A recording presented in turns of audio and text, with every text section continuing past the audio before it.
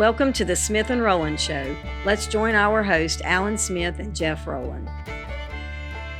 Ladies and gentlemen, it is a lovely day here at Baptist Hospital in Winston-Salem, North Carolina. I have just recently went through surgery, and I think I just recently went through like 5 to 10 surgeries, all in one surgery.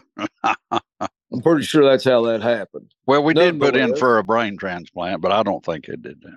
I don't think they got that done. They didn't quite get that far. They didn't get that far. As you can tell, I have retained the smooth, silky tones of my eloquent voice. Oh, mercy, I could go somewhere with that, but we got stuff to talk about. Yes, we do. Boy, I'm telling you, we do. Listen, you go out in La La Land, get surgery. You're out of it for a day. You missed a day. Yeah. And so I've been trying to get you caught back up that today's Thursday. It is Thursday. Yeah, I think. I'm not sure. You're asking the wrong guy. I thought Thanksgiving was tomorrow. So that tells you yeah, we're way off. But anyway, Jeff had a little bit of surgery, come through it just fine. He's on the mends already. They did kind of cut him in two, but it's all right. He's just a bunch of spare parts thrown together anyhow. That's exactly right. Yeah, that is true. I went and got an oil change and a grease job. That's right. Yeah. He's going to be in there 6 or 7 days, they say, but he's down in Baptist, doing good. But anyway, nonetheless, on the mends, we just will talk about some things that are going on the earth. And, you mentioned to me about a shooting last night. I didn't know anything about it, Jeff. Yeah. I'd been at the I barn, followed it. There was a mass shooting up in the state of Maine. And the odd thing was, with all the events at the hospital in Gaza that surrounded that, this guy, the police ended up tracing this guy's car to a hospital. And we was just all thinking, or I was thinking, I hope he don't go in there and continue his rampage. But at the time of this podcast, I don't think they've caught him yet. And so that was a concerning thing. Then, of course, we got a Speaker of the House that's a good thing. An unknown quantity there that I'm not real familiar with Representative Johnson, but from what I hear, he's a Christian man. I didn't get to hear his speech, but what I understand, he is a Christian who loves the Lord. I pray that's true. Well, from the first picture they took of him and about 4 or 5 or 6 others was knelt down there in prayer. That was the first picture of him. Well, that's praise the Lord for that. Because I tell you, we need it. We need prayer. And that was right after he got voted in. It was right after that. And they just gathered up there and went to their knees. Well, praise the Lord. We need that. So that's good. But then you got this. Now, I did understand this morning early that the Israeli army did invade Gaza, but to my understanding, it was just a very quick incursion. They went in and came back out. I don't know what they're doing, but there's just so many things going on. And here I am down here at the hospital, and I thought, I can't miss all of this. I mean, well, that's the reason you got me. I mean, I've kept you up to date. And you hadn't missed a beat because I'm here. I'm boots on the ground. Just call me Boots. I'm boots on the ground. And, ladies and gentlemen. So I will keep you and the world well informed here. Do you feel better? I apologize to all of our listeners. As I say to myself, my, I am in deep trouble. It's worse than just what I thought. It's worse than surgery. Well, surgery's minor in comparison to what I am relying on to keep me up to date. No, really, Alan, we've got things that, I may not. Somebody asked me, was I worried about making it out of the hospital?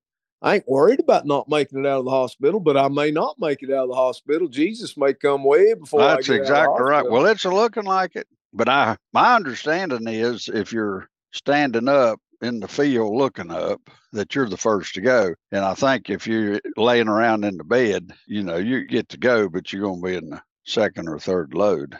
Ladies and gentlemen, I apologize to all of our listeners once again. Because I can't control him. And so to all of those that are listening, please pray even more diligently for me. Come this quickly, is the Lord burden Jesus. that I bear. Yes, come quickly, Lord Jesus. Listen, you remember our buddy, so to speak, Michael Brown. We used to be a great fan. He Yeah. kind of fell out of grace with us for a little bit. But he's got an article here, Jeff, about the war that's going on with Hamas and Israel. And the title of his article here today is A Question for Those Who Chant, Palestine Must Be Free. You know, that's a lot of the chanting that's going on. Yeah. Universities and different things. And so let me read the first paragraph and get a comment. I have an honest question for all those who chant, Palestine must be free, or more fully, from the river to the sea, Palestine must be free, is the chant. Yeah. He said, my simple question is, okay, well, where's the 7 million Jews supposed to go? As he has pointed out, this chant is not a call for a two-state solution. It is a call for the obliteration of Israel. Well, sure. And so anyway, so he goes on to say, when I posted this same question on X, which used to be Twitter, Fire and Ice responded accurately. There's no need for a plan because if they get their way, there will be no Jews. Right. Now, that's what most people do not understand that are chanting such things. Well, maybe they do understand it and they're just full of the devil. But is that Hamas will not be happy until there are no Jews. Now, we've already run across this. We already had a pregame run of this one with Hitler. Yeah, absolutely. That's know, exactly right. We've been running this scenario all the way back to the Babylonians. And, well, basically, even further than that, you go back to Egyptians' bondage. But thing is, Alan, the intensity of these things are building now to a level like we've never seen in the world before. And we've said that before. And we do know that's a continuous building of intensity. And because of that, I think Ezekiel 38 and 39 does come into play. You see also, Jeff, we've switched from slingshots and swords to little bigger guns. You know what I'm saying? I mean, in other words, it's hard to believe that 1/4 of the earth will be destroyed just like overnight or in a little season. Right. But when you see the technology that's out here today, the 4 horsemen is easily to be recognized. I mean, you could pull it off today with this modern technology of warfare. Without any doubt, yeah. You know, I mean, 500 years ago, you wouldn't think, well, that can't happen. But today with the technology, and it's just amazing. I think it's hard to grasp for a lot of people. And, you know, to be honest, what we're seeing now play out before our very eyes was hard to grasp for people just 10 years ago. No one would have believed that you would have had this invasion by Russia into the Ukraine. No one would have believed that Israel would be at war at the same time Russia is at war. And no one could have possibly have believed that Joe Biden would ever be president of the 4-H club, much less the United States of America. Oh, my goodness, Jeff. But that's terrible. We find ourselves in this dilemma. I mean, you know, we find ourselves in this dilemma. But that being said, Alan, we are living in the most dangerous times in the history of the world. It's getting dangerous. It's really getting dangerous. And it looks like that this thing's headed for nuclear holocaust, which would be the answer to the sudden taking out of, during the tribulation period, 2/3 of the Jews. Yeah. And then 1/4 of the world's population. So, I mean, there's just on and on and on you can go with things that are just hard to fathom. It was hard for me to fathom that a guy walked into a bowling alley last night and shot 22 people and killed them and wounded 30 others. And those numbers, they're expecting to increase. So it's hard for me to fathom that. Yet that's where we're at in our society today. Wow. Is that not incredible? Yeah, we just live in a lawless place. We sure do. You know, Jeff, you and I both have been talking about the 4 horsemen, along with many others, but in our own local assemblies and things, we've been talking about the 4 horsemen. Now we see this happening in Israel with Hamas today. And a lot of people haven't considered, I was trying to remember the name, the Muslims are also looking for a Messiah to return. I forget what they call him. I want to say Madame or something. That's not right. But there, you see, what we need to understand is the Muslims are looking for a Messiah.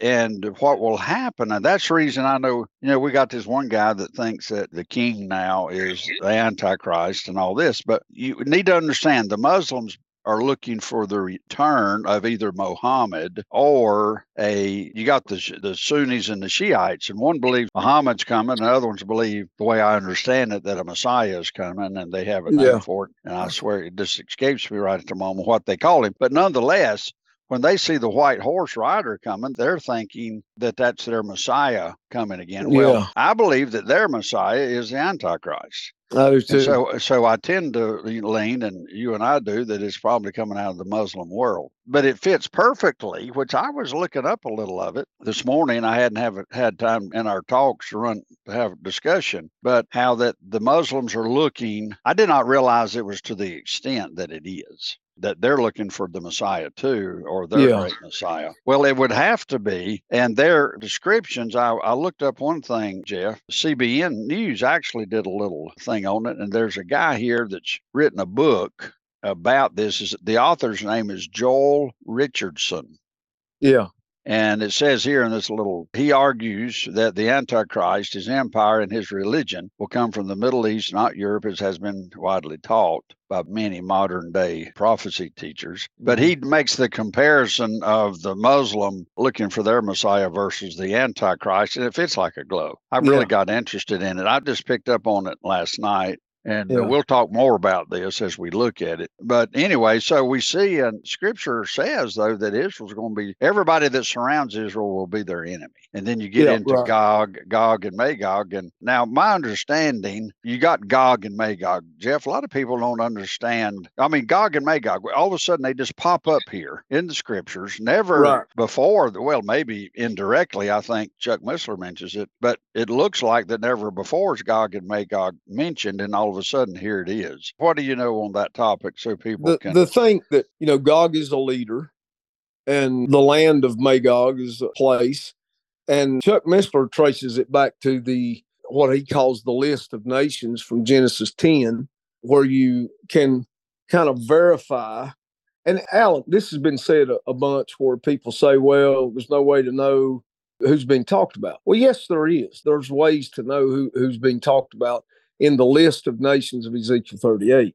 If you go back to Genesis 10 and the sons of Noah, all of the offspring of Noah's sons represented those places. The deal is we have changed the names of these places down through time, many different ways, but it's real simple to just go back and look at the list of nations now and you're put talking it in like the geography of today. You're talking like, I think, is Iran, is Persia? Is that not correct? I think. Right, yeah. That's what you're saying, is all of these places have changed names. But still, you just go back to the ancestral name, and it puts you in those places. It gives you the geography of what's happening. And it lines up with what Ezekiel 38 was talking about.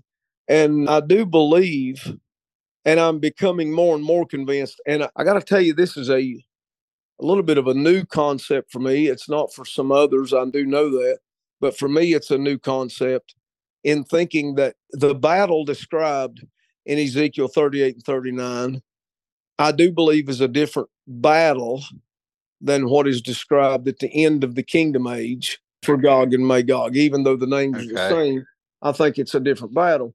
And I think there's biblical evidence to support that. But what it really tells us, she's talking about the Antichrist, is if, in fact, what we're seeing is the beginnings of Ezekiel 38 and 39 play out in front of us, then as the intensity of the spirit of the Antichrist grows on the earth to the point that we have a literal Antichrist, you're going to have the intensity of the Holy Spirit, who is the restrainer of that.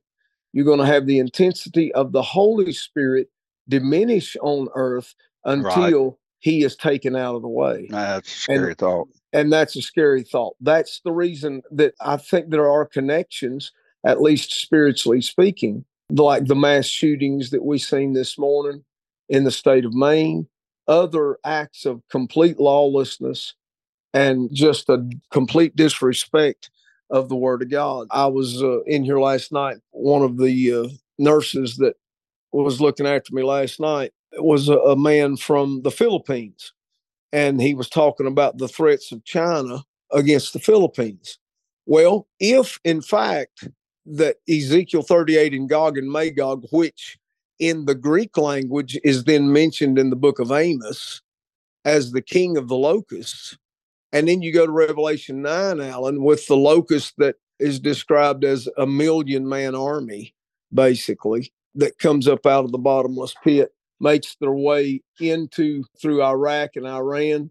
And when that happens, what you've got going on there is China raising up its head to attack Israel as well. And the weird thing is these nations are being drawn there by God. God's the one putting hooks in their jaws and bringing them down to Israel. And so that seems to be something that I think a lot of commentators are missing today. Well, we know that, the Antichrist is going to sit in Jerusalem and run. I mean, we know that there's going to be a huge overtaking of the Antichrist in that region and to rule and reign. And we got first of it, we got the peace treaty going on. Then all of a sudden, all hell breaks loose, if you will. Right. So we know that that's coming. And we know that that's, definitely going to be happening. But when we see these things happening, and that's where it's very, very important to understand. I don't know what you do. I don't know how you make a Bible work if you don't believe in the rapture of the church. People tend to, and Christians tend to say, well, you got all these nations of the earth. No. You've got Israel, and then you got the nations of the world. And that's right. In other words, Israel is the center of the earth here. And so God, and then especially bring God into the scene. God speaks of Israel and the nations of the world.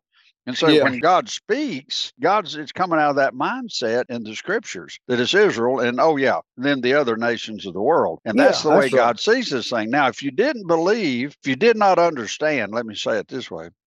If you did not understand the day of grace in which we live, if you did not understand that the day that we find ourselves now living in for the last 2,000 years is a mystery, is a secret of the church, and this church is a secret. Israel and the nations is not a secret. It was prophesied. It's in the Bible. But the church that we now know as the day of grace is parenthetical unto the prophesied programs. In other words, it's just stuck in here. It was a secret of God. So God reveals his secret through the Apostle Paul, and God's kind of saying to Satan, here we go. And so now we find ourselves in this mystery and the secret. And the scripture that you were referring to, Jeff, is 2 Thessalonians 2:7. It says, for the mystery of iniquity doeth already work. Only he who now letteth will let, or restrains, it says in New King James, until he be taken out of the way. So that's that period you're speaking about with the Holy Spirit's here now.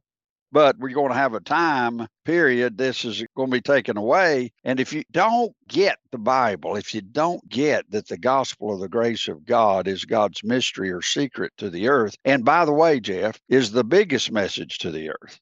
Absolutely. Can I say that again? This day of grace that we're living in is the biggest message. It's the crescendo of all the gospel messages that God's speaking to the earth. It's the crescendo is the gospel of the grace of God. And if you cannot make a distinction in Israel, which that's the way God approaches the earth. You got Israel and the other nations. But now in this parentheses, if you will, this time of the grace of God, all of a sudden God has set aside, it says in Romans 11, that God set aside Israel. He set aside all this prophesied program, if you will, for this secret to be unveiled of the last 2,000 years. We've been living in this secret. I saw this little cartoon yesterday, Jeff. I meant to send it. Or day before yesterday. I meant to send it to you, but I knew you were still in the ICU, so I didn't think it'd do you much good. And you didn't need to get tickled there. But in this little cartoon, it was a devil was standing in front of St. Peter in heaven,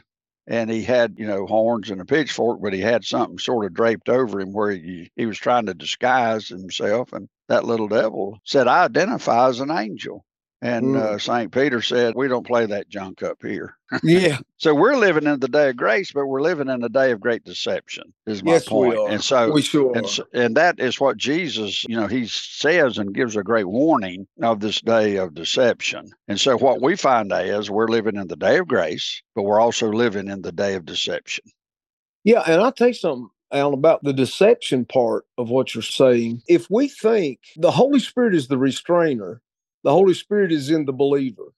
When the Holy Spirit is taken out of the way, believers go with him. And then the Antichrist will rule. Yes. If you don't see it that way, then you end up in a place where the church has zero purpose in your theology. Yeah, the tribulation period, it says in scriptures to purify the nation Israel. That's The right. body of Christ, the bride of Christ, is already purified. That's And exactly right. that's what I'm saying. We've already got the washing machine. We've already got the Yeah. cleanness. We're already seen as in God's eyes as spotless. So why in the world, Jeff? Just tell me why you'd want to give up this position we now have for a lesser position. Why would you want to do that? Yeah, well, I don't know, but let me tell you, I don't know why a black cow gives white milk and yellow butter either. But Well, I I can know say that what people are doing is they are allowing the deception of the religious world to I think mingle so. with the deception of the secular world, and they're coming up with their own philosophical ideas. To think that there could be a two-state solution in the Middle East that would bring peace is ridiculous. It is just completely ridiculous. God's word does not back that up. It does not at all. And I still say, I go back to something we've talked about before, that the biggest problem that we have with the philosophical viewpoint of the universities and what we're seeing with all these protests is everybody somehow thinks that Israel only has a history of 75 years, that they've only been a nation since 1948. Well, that just proves that they don't know the Bible. They don't believe the Bible. Not at all. They don't read the Bible. And as a result of that, they're left with this complete deception from the person of the Antichrist. Yeah. It just absolutely blows my mind is that people choose to stay in the deception instead of embracing truth. And so we're back to that same battle that truth is what's being attacked more than anything else. Well, you have a time now, Jeff, too, of people trying to, we have a lot of that comes out of replacement theology, and then some that believes it's all, you just make an allegory out of everything. But I have to suggest to people, and then you have the covenant people, covenant theology, and, they basically don't believe, or a lot of them don't believe, I should say. You can't put everybody in the same box, but a lot of them don't believe, of course, in the rapture of the church. And listen, Jeff, to me, you could not understand. You got the Abrahamic covenant and Davidic covenant. Abrahamic covenant is the sea, is your descendants, and I'm going to give them land. That's basically Abrahamic covenant. And that's what we see with Israel today. It's about Abrahamic covenant. It's about land. Then you got a Davidic covenant, which is about a king sitting on that land, ruling and reigning. That's right. Now, those are two major covenants, but yet a lot of the covenant theology people discount those covenants. Yeah, they say it's an allegory, or I'm like, well, again, frustrated. Yeah, it's frustrating. Again, you have to allegorize 2,400 passages of scripture to make covenant theology work the way it's being taught today. And listen, I'm a covenant guy. I entered into the new covenant with the Lord. That's right. Amen. Where my sins are washed away and forgotten and forgiven, and never to be remembered against me again. I'm a covenant guy, but I got to tell you, that the covenant that we're talking about with the Davidic covenant is Jesus comes from the line of David. He's going to rule on the throne. That was a promise God made. It's unconditional. And Jerusalem is going to serve not just as the capital of Israel, but the capital of the world, which is exactly what you're saying when you said that there's Israel, then there's all these other nations. That's you have just to God's perspective. You have to be of the mindset that for some reason, when you get up to Jesus, a lot of people say, well, now, no, all of this is just in your heart. He's not talking about the actual land. Well, the problem is, why do you have to pick and choose? Why can't both be true? He's in your heart and he's in the land, about the land. That's exactly right. Yeah. And what you and I believe is when God says it, it's just true. And then God doesn't go back and change it because he's already said it. It's like he said, let there be light. It's already out there. And so just there it is. Well, Jeff, listen, we're about run out of time. You might need to come in there and then give you another shot, or pat you on the back or on the head, or that's right. They've just been walking by my door waving at me because they know that the smooth, eloquent tones of my silky voice is reaching out beyond the airwaves and going into the ears of people everywhere. Painful. And, this is painful. And I got to tell you, listen, and on a serious note, I do want to thank everybody that's prayed for me. There's been a lot of people that's lifted up prayers. And I can announce today that I, at this very moment, have zero cancer in my You're body. cancer free. And I thank God for that. I'm very thankful for that. We just praise his holy name. We praise the Lord for that. Yeah, that's right. That's right. So I guess it looks like I'm going to have to carry my burden for a while. Yeah, that's right. So, I have been sent just for the sole purpose to afflict the comforted. And so that's what I plan to do. I'm going to afflict the comforted. There you go. Well, that's our story, and we're sticking to it. We're sticking to it. That's exactly it. All right, buddy. Talk to you tomorrow. All right. Have a good day, Al. Okay, you too. Bye-bye. Thank you for joining today's Smith and Rowland Show. You can check out our website at kingdompropheticsociety.org and our daily Unplugged podcast at smithandrolandshow.podbean.com. You can also join us on Amazon, Apple, or Spotify.